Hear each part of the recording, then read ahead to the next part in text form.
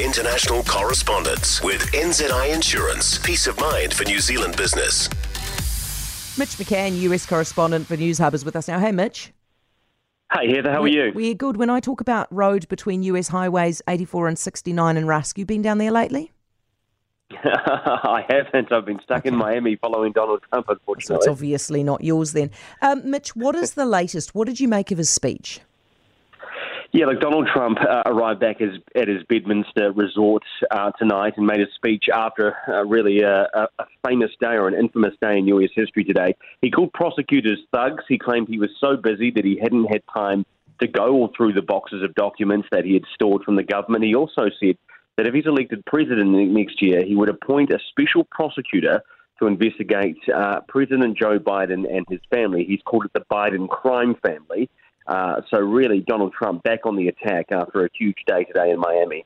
Do you think that he's mounted enough? I mean, he put all this stuff out there, right? Has he put enough stuff out there, mounted enough of a defence to convince his supporters that he is the subject of a witch hunt again?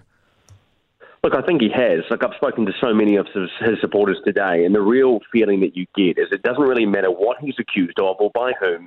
They are going to support him because they say that he is the victim of a witch hunt. They think it's genuine corruption. This is what they really believe. I know there's a lot of people at home that will be watching this from afar going, how the heck can anyone believe what he has to say? But there are so many Americans that do. I know we talked about the other night, 61% of Americans, or Republicans rather, say they would vote for Donald Trump today as the nominee if it was up to them today. So he's still very popular despite the allegations against him. And what is this about CNN's Jake Tapper telling them to stop broadcasting the speech?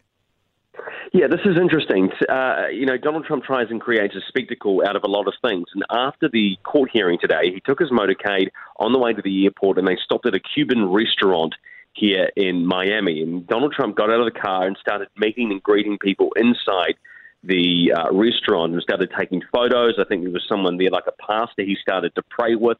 He really turned it into a campaign event, and this was broadcast live on CNN until one of their top anchors, Jake Tapper, told the control room live on air that he didn't want to see it anymore because Trump was taking advantage of the spectacle.